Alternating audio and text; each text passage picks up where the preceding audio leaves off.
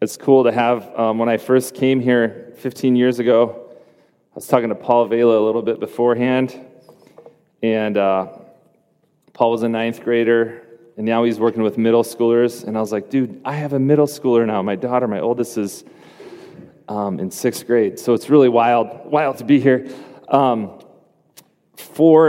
Just before we jump into this series on Pillars of the Faith, I want to quick get out of the way some frequently asked questions. Okay, so this has been 2 years since I've been here and preached, and so just frequently asked questions that I get that I want to just get out of the way before we preach, so you can kind of have a little bit of an update too. So frequently asked question number one is, dude, what's up with the white glasses?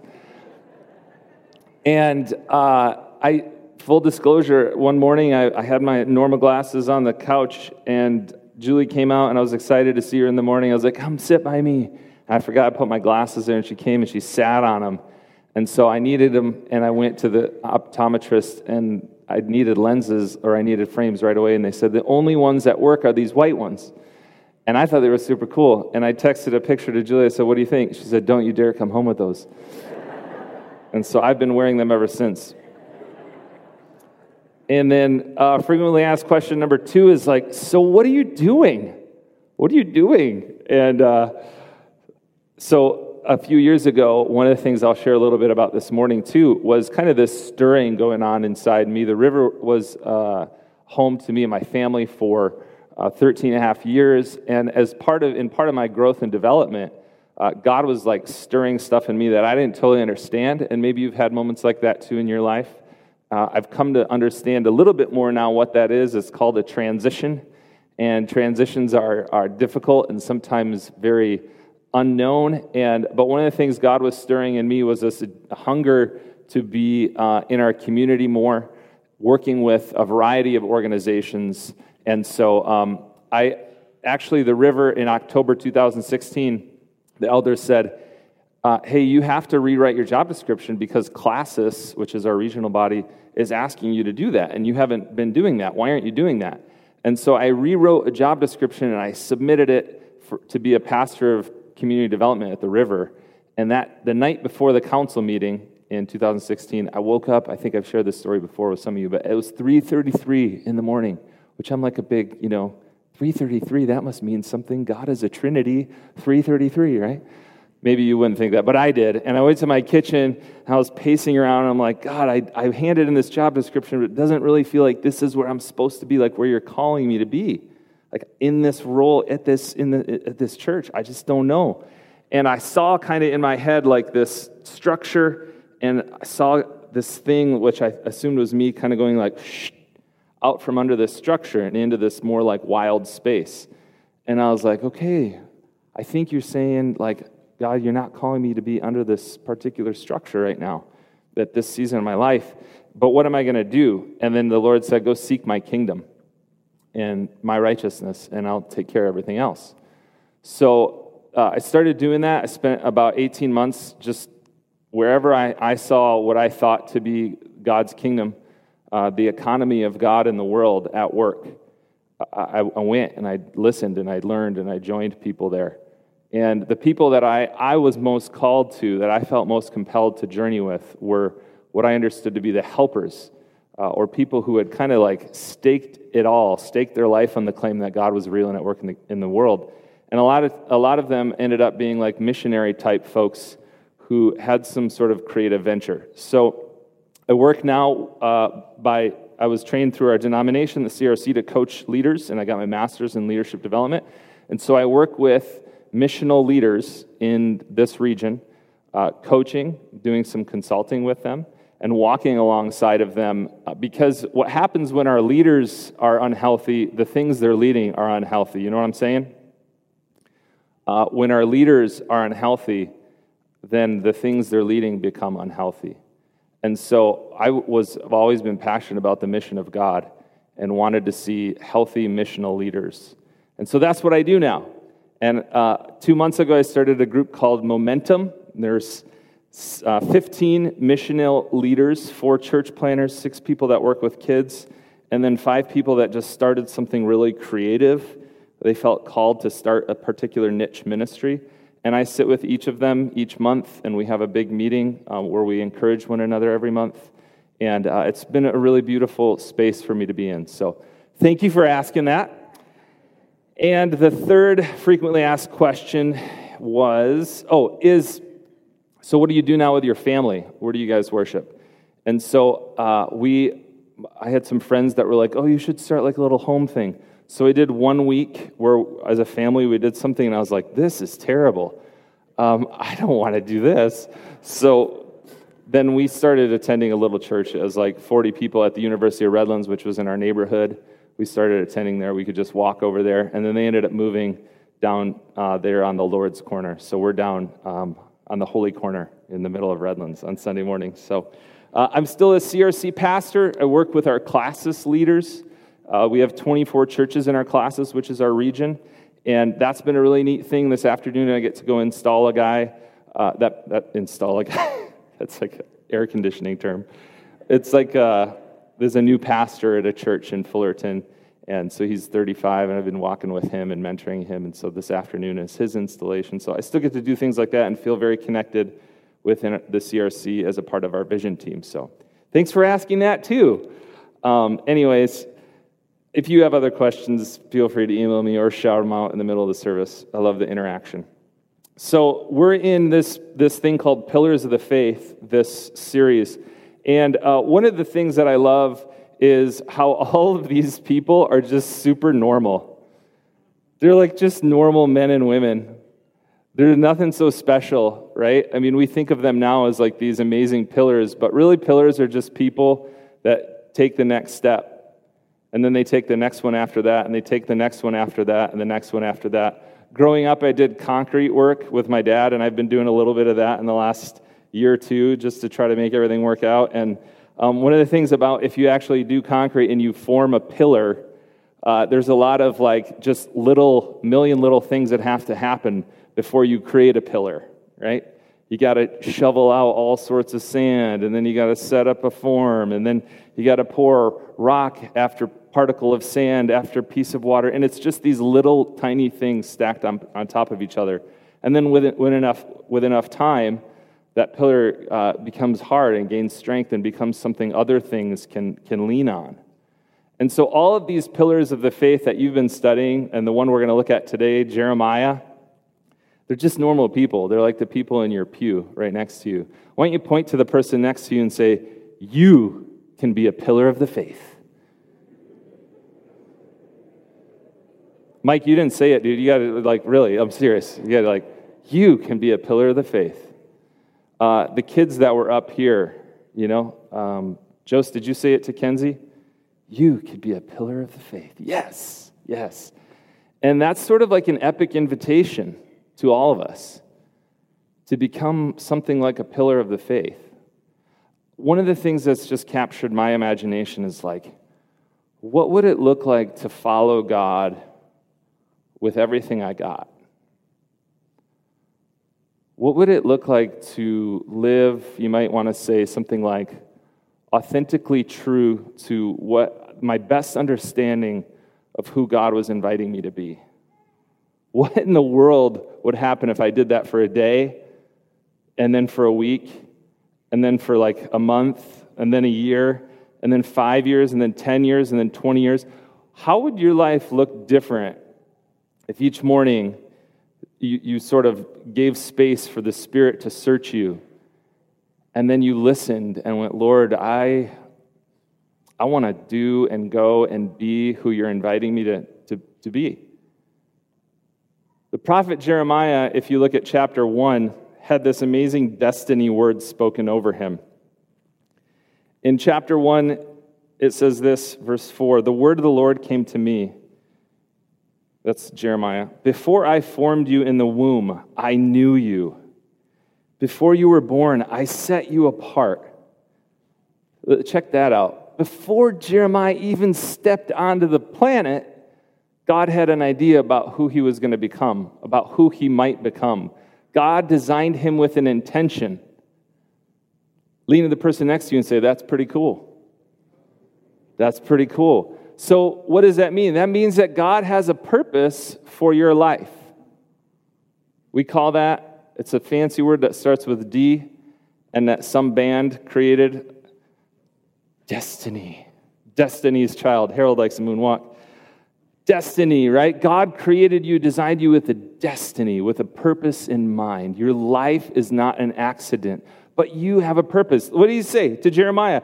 Hey, dude, before you even stepped on the planet, you weren't even born yet, and I had a plan for your life. Man, that can be really an encouraging thing. Jacob DeWeerd, 6th grade. Sometimes it gets hard in 6th grade. It can be difficult to know, like, God, why did you make me this way? I used to get in trouble, man. All my report cards, my kids get report cards, and they come back pretty good nowadays, except for my son. He's got the same thing as his dad. My report card used to come back and it's like, Nick is great. He just doesn't know when to be quiet. Right? I'd be like, God, amen, amen. God, why did you make me this way? I just love to talk. Why did you make me this way? I don't understand it. Well, maybe God could use you then to talk with people, right? Maybe you're asking that question. God, why did you make me this way? And the scripture says he's got a destiny for your life. Your life is going somewhere. And if you follow him and if you trust him, he's going to lead you to that place, and it's going to be the most incredible and beautiful and challenging invitation and call of your life. And this is sort of the call to adventure. And we've all experienced that in our lives, this invitation to the adventure with Jesus. And maybe this morning you're at a place where you're in like a rough spot, and Jesus is just one more time saying, hey, bud, it's okay. Just trust me in the next step. I got you here, Jacobs. I got you here. I'll get you there. Keep trusting me. So God's got a purpose and a plan for Jeremiah, and so he knows it. And this is what his purpose for Jeremiah is. This doesn't mean it's what his purpose for you is, but this is what he said to Jeremiah. I appointed you as a prophet to the nations. Man, when God gives you a destiny, when he gives you a role, you probably are looking at it and going like, you must be out of your mind. A prophet to the nations? Look at what Jeremiah says right after that. Lord, I don't know how to speak. I'm only a child. And so when God gives us a destiny, and I love that the kids are in here today, when God gives you a calling, you're probably going to look and go like, you must be out of your mind. You must be out of your mind. But Jeremiah heeds it. He heeds God's call in his life, and then he does a couple things in the upcoming chapter. He listens for what God is saying, and God says, I appoint you over the nations to uproot and tear down, to destroy and overthrow, to build and to plant. And the word of the Lord came to me, and he said, what do you see, Jeremiah? And so God gives Jeremiah a few little tests. Jeremiah tells him what he sees, and God says, yeah, you're right. You got me. You're hearing me right. Now go do it. So he does. And the book of Jeremiah is a recording from this guy, a friend of his named Baruch. Everybody say Baruch. I wish I had a friend named Baruch. And Baruch writes it down. But it's like 20 years worth of sermons that Jeremiah has given to the people of Israel. He starts off not by going to the nations and in front of rulers. Where do you think he starts off? Real small, his hometown. So in chapter 11, if you go to chapter 11, the end of chapter 11, Jeremiah is in this little place called Anathoth. Lean to the person next to you and say, I'm glad I'm not from Anathoth. Redlands is real cool, man. Redlands. Radlands, all right? Man, Anathoth. Can't even say it. It sounds like something out of Star Wars.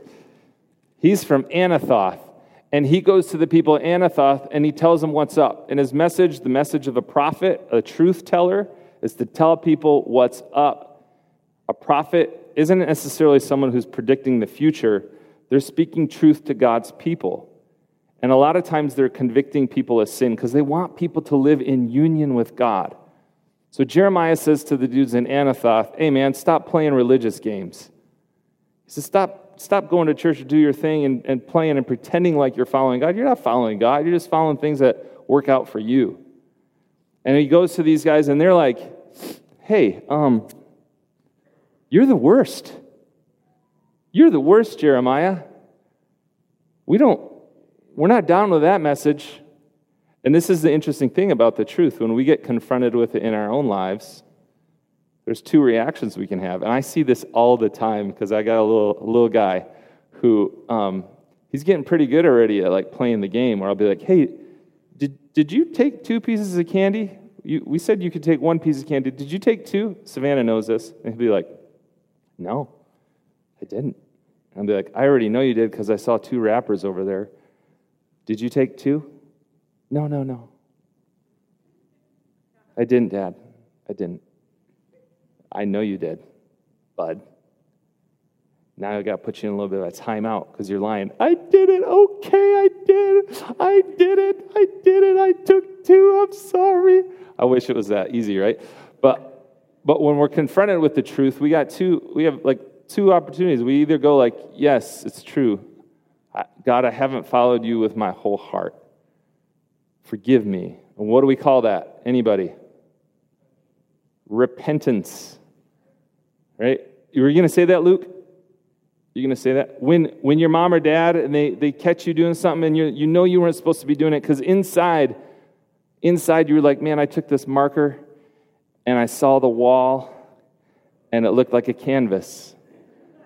And I knew I shouldn't draw on the wall. And inside there was something that said, don't draw on the wall. But I thought, it's so open. And I did it anyway with Sharpie. Right? Sorry, I'm giving him ideas now. I see it in his eyes. He's like, that's a brilliant idea, Nick. There's a lot of... What? It's okay.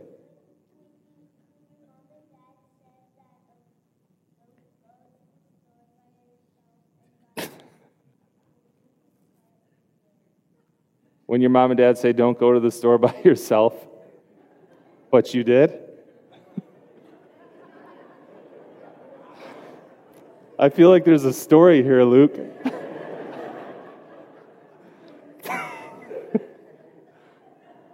That's exactly what I'm talking about. When mom and dad say, don't go to the store by yourself, and you do, right? It's dangerous. Yeah. 1, you don't really know how to get to the store probably from your house. 2, there's like a lot of streets you have to cross. It's dangerous, right? But that's the whole point. God gives us instructions. He gives us commands. He gives us direction. He tells us what to do because He knows what the end is for us, right? He knows our destiny. He knows what's good for us. And when He says, hey, man, don't cross the street. Don't go to the store by yourself. Right? And we do, it creates all sort of havoc. So the truth, Jeremiah is a truth teller, and he's confronting people with the truth because he knows what's best for Israel. And God's intention for Israel isn't that they'd be some insignificant people. It's that they would reflect his character and His nature. They would reflect something of the creativity and the imagination and the generosity and the kindness and the goodness of God. And that's God's intention for us as well. And the idea of obedience is not because it's supposed to be some awful, awful thing, like that we just are like martyrs for God or something. It's like God knows where our life is headed, and He's a million steps ahead of us and inviting us to take the next one. Does it make sense? So Jeremiah does this, and he tells the people the truth, and they're angry. And they're like, dude, I don't like what you're saying because it goes against what I want. And so they instead of engaging in self-reflection, they reject Jeremiah, and they get mad at him. So then Jeremiah chapter 12, here's where we're going to, I guess we're not really starting anymore, but this is where we're going to go now. Jeremiah 12, verse 1. You see what it says in the NIV? It says Jeremiah's complaint. Because he went to Anathoth, the little town, his tribesmen, and he told them what's up, and they rejected his message. And he's like this, you're always right, O Lord, when I bring a case before you. Yet I would speak with you about your justice. Why does the way of the wicked prosper? Why do all the faithless live at ease? You planted them, and they took root. They grow and they bear fruit. You're always on their lips, but you're far from their hearts. And yet you know me, O Lord. You see me, and you test my thoughts about you. And now he's like a little mad, right? This is one of those mad poem prayer things. Drag them off like sheep to be butchered. Set them apart for the day of slaughter. Because this is what happens when they follow all their own desires and not God's. How long will the land lie parched and the grass in every field be withered? Because those who live in it are wicked. The animals and birds have perished. Moreover, the people are saying, he's not going to see what happens to us. And then I'll read verse 5 in a second, but just so you're clear on what Jeremiah is saying, he's saying this: God, none of those people care about you. They don't follow you. They just talk a little bit about you from time to time, but their heart is like far from you. And yet it seems like their life is awesome. They don't listen to you. They don't obey your command. They go to the store whenever they want, even though their mom and dad told them no. They do it whenever they want, and they buy whatever they want at the store. And they come back, and they got all the candy. They got all the, pop. They're drinking Monsters.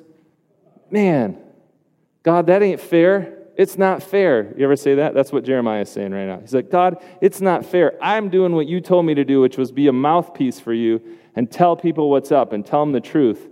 And these guys just rejected me. They don't care about you, but everything they're doing seems to be working for them. What's going on? Raise your hand if you've ever had a moment like that. You look around at everybody else's life. You go on Instagram, and it's like, they're like, hey, and they're like, whatever, some awesome place with millions of people loving what they're doing. And you're like, but they're a chump. They're a chump. They're just trying to do their own thing. They're not following God, and yet it seems like their life is like they're crushing it. You know what I'm saying? You ever have these moments? Yeah. So, this is what God says to Jeremiah. You'd expect him to be like, hey man, come on, man. Come on, Jeremiah. We got this. Here's what he says. I love this. Sometimes maybe God gives you a hard word from time to time. This is what he says. Hey, Jeremiah, if you race with men on foot and they wore you out, how can you compete with horses? Whew. If you stumble in the safe country, how will you manage in the thickets by the Jordan? One more time. Jeremiah, if you raced with men on foot and they've worn you out, underline this in your Bible, how can you compete with horses? If you stumble in the safe country, how will you manage in the thickets by the Jordan? Translation. Hey, dude, if you're tripping when things are easy, what's going to happen when it gets tough?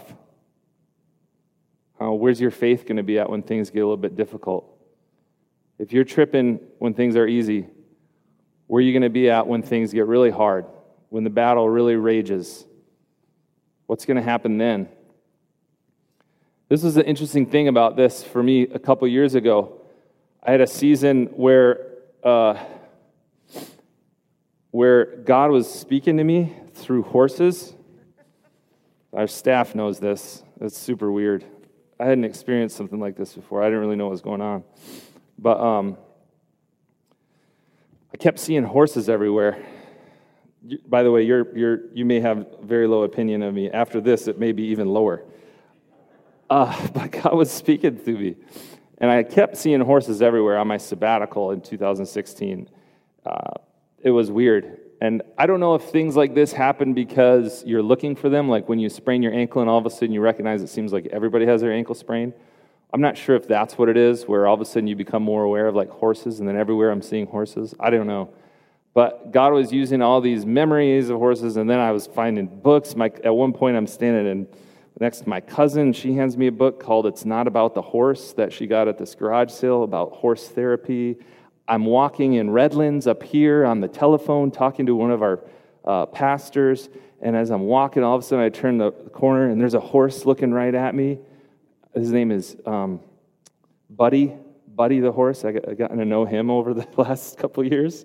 I'm at ACA talking to a pastor from LA, and I'm walking in the field, the soccer field at ACA, and all of a sudden there's a fence right there, and all of a sudden there's a horse right there looking at me. I'm like, what in the world's going on? So I took our staff on a retreat, our children's staff, and we went horseback riding.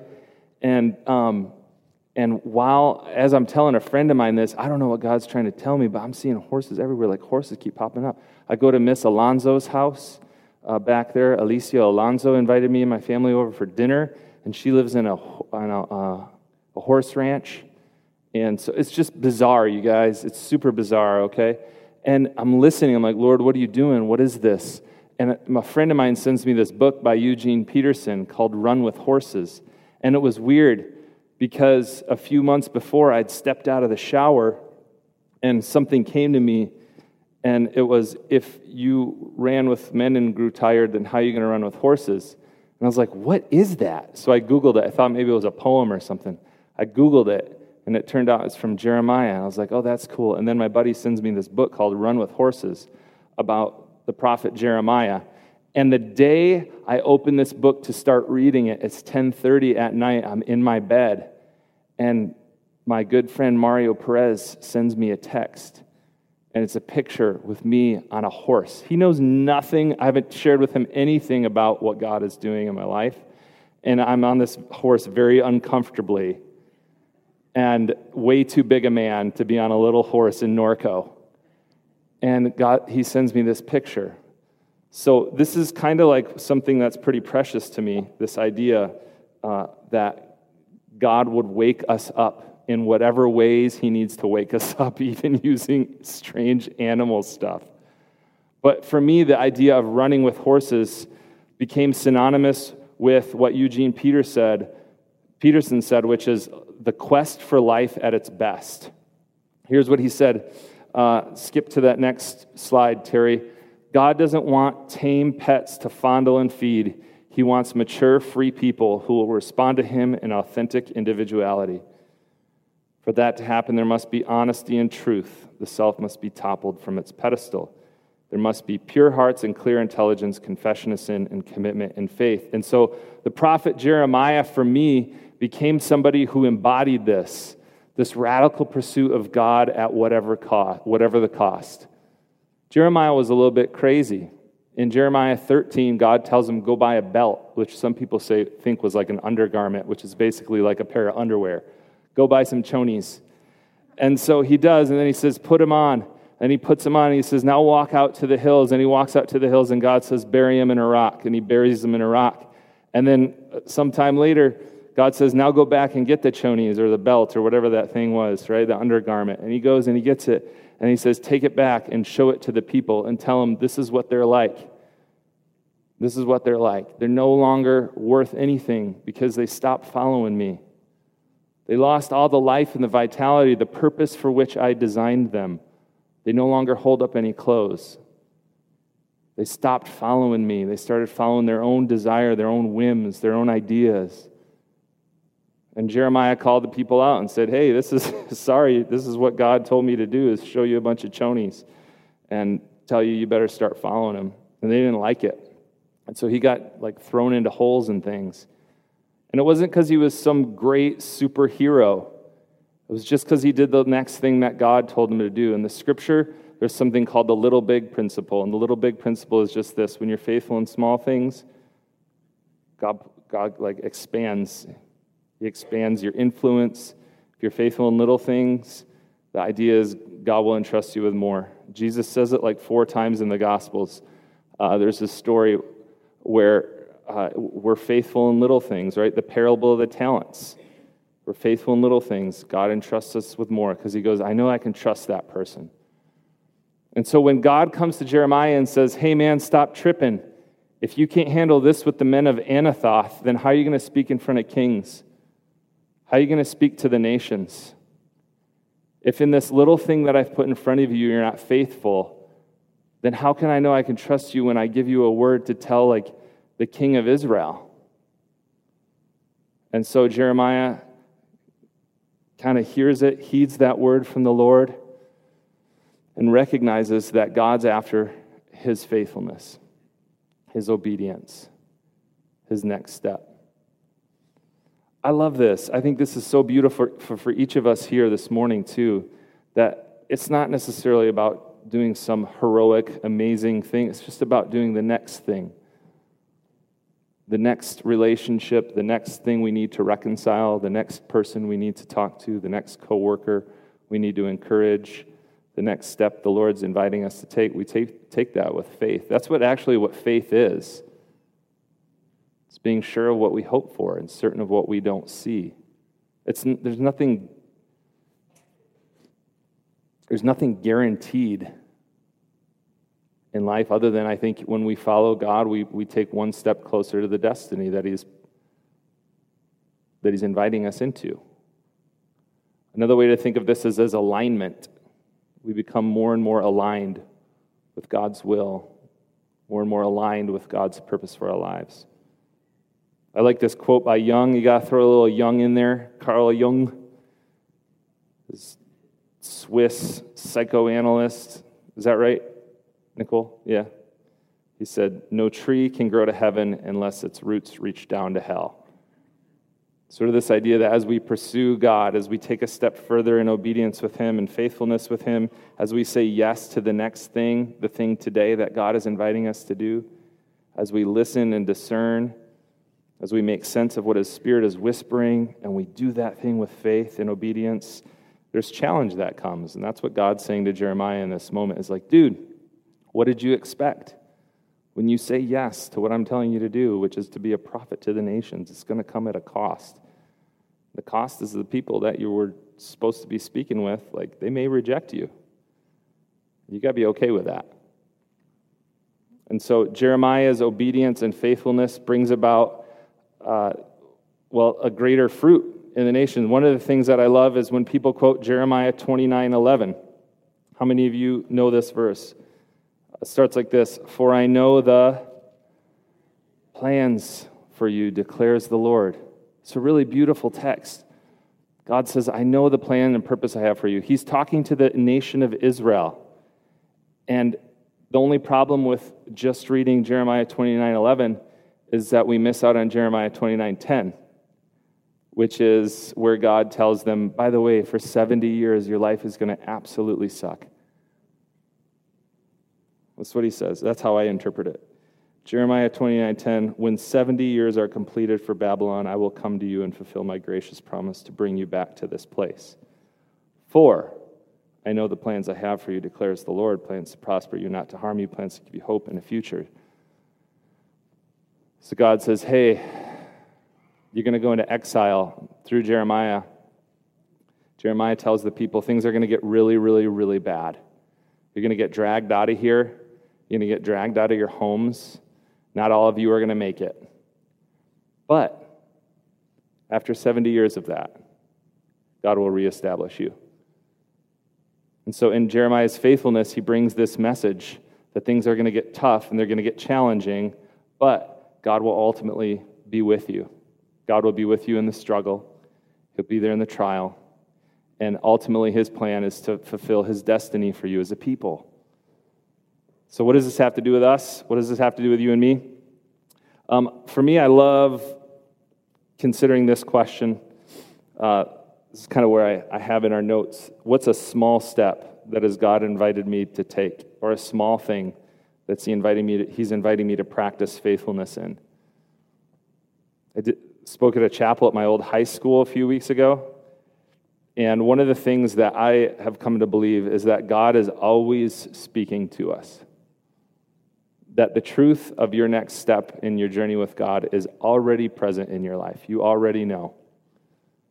You already know the next step. You already know what obedience looks like in this moment. This is what coaching is. This is the tool that we bring into relationships with missionary leaders in this region. Is I come into a relationship to say to them, I know that God is already speaking to you and working in your life. Let's kind of unpack what that might be and what your next step is to follow him faithfully.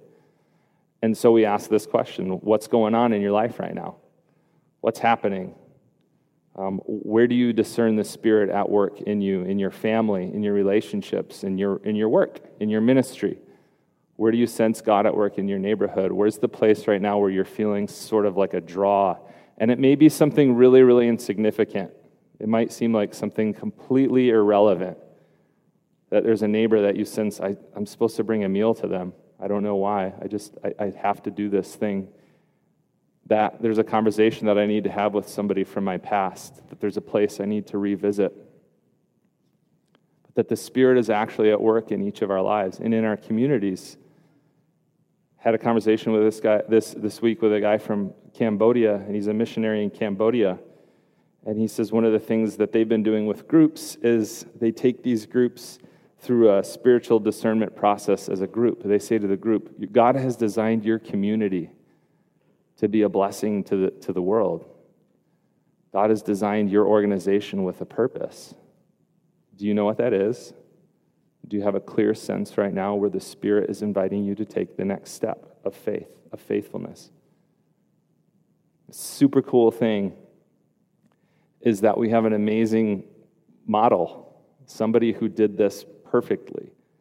And we can learn from him by looking at his life and how he did this. And that's Jesus. And this is why the early church just sang the song of gratitude and thanksgiving to Jesus.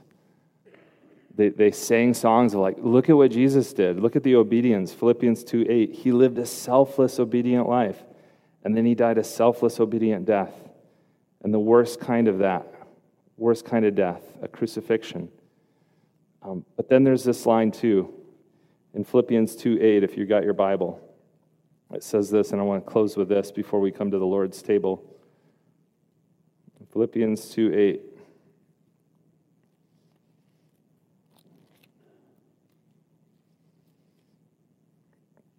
It says this.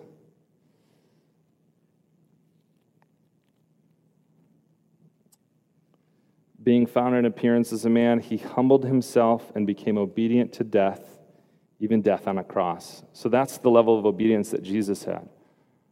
He heeded the Spirit. He heeded what God was doing. He said yes. Said yes to the thing God was inviting him to. And then this. Therefore, God exalted him to the highest place and gave him the name that is above every name, that at the name of Jesus, every knee shall bow in heaven and on earth and under the earth, and every tongue confess that Jesus Christ is Lord, to the glory of God the Father. Friends, it's a huge honor to be here with you this morning to talk about a few of the things that God has been doing. But mostly, I love being a part of this family, the family of God. A few weeks ago, I spoke and did a chapel at RCS, and I forgot that they asked me to write the intro. When you come to a place like what Jill did, and she said, hey, this is Nick, he's whatever, let's welcome him. They did that RCS, and this little girl, I don't remember who it was. Do you remember, Jose? She's a 5th grader. She got up and she said, Nick Inhout is a friend of Jesus. And I cracked. I broke. It's like, dude, that's it. That's it. That's what I want in my life. That's how I want to come into the next life. I want a little kid to go to the people that were there ahead of me and say, hey, y'all, this is your homeboy, Nick Inhout. He's a friend of Jesus. And I just wept. I went up, my glasses were all wet. This little kid was like, what's going on with you, dude? Like, we just haven't even started yet. But her words, Nick Inhout is a friend of Jesus. We come to the table, and the invitation is, man, come be a friend of Jesus. The one who heeded the Spirit perfectly. He just did it. God invited him to take the next step, and he did it. And he'd wipe mud on people's face because God told him to. And he'd call this guy or that woman or that person to come follow him because God told him to. And he went up on mountains to listen and discern what is God saying. And he'd come back down and he would do it because the Lord told him to. And we get to be his friend. And we get to learn from him. And we get to follow him in his obedient path unto death. So as you come to the table this morning, I just want to put that question in front of you.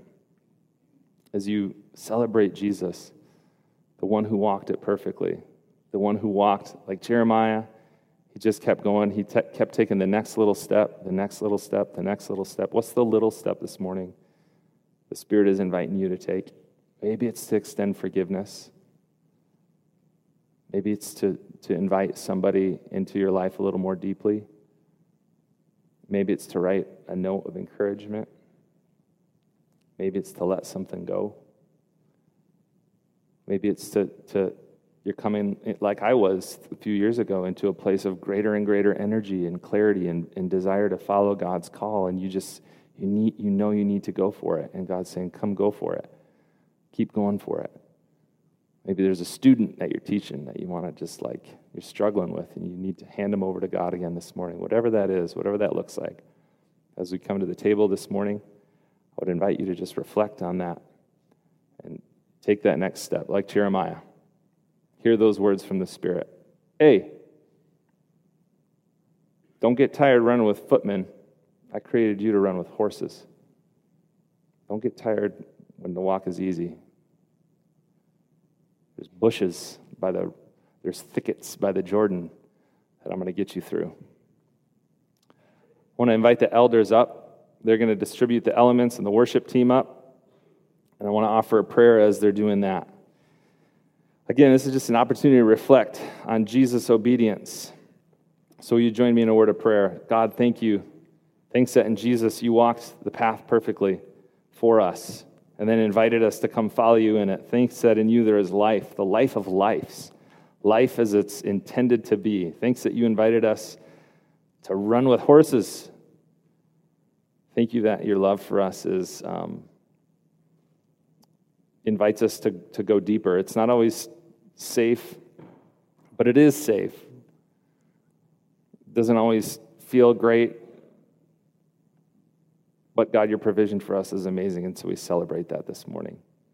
Thanks for my friends here. Thanks for your friends here this morning. And Lord, we pray that you would just bring to our attention those places in our life where you're inviting us to follow you more and more deeply, more and more wholeheartedly. We thank you for this time. In your name we pray. Amen.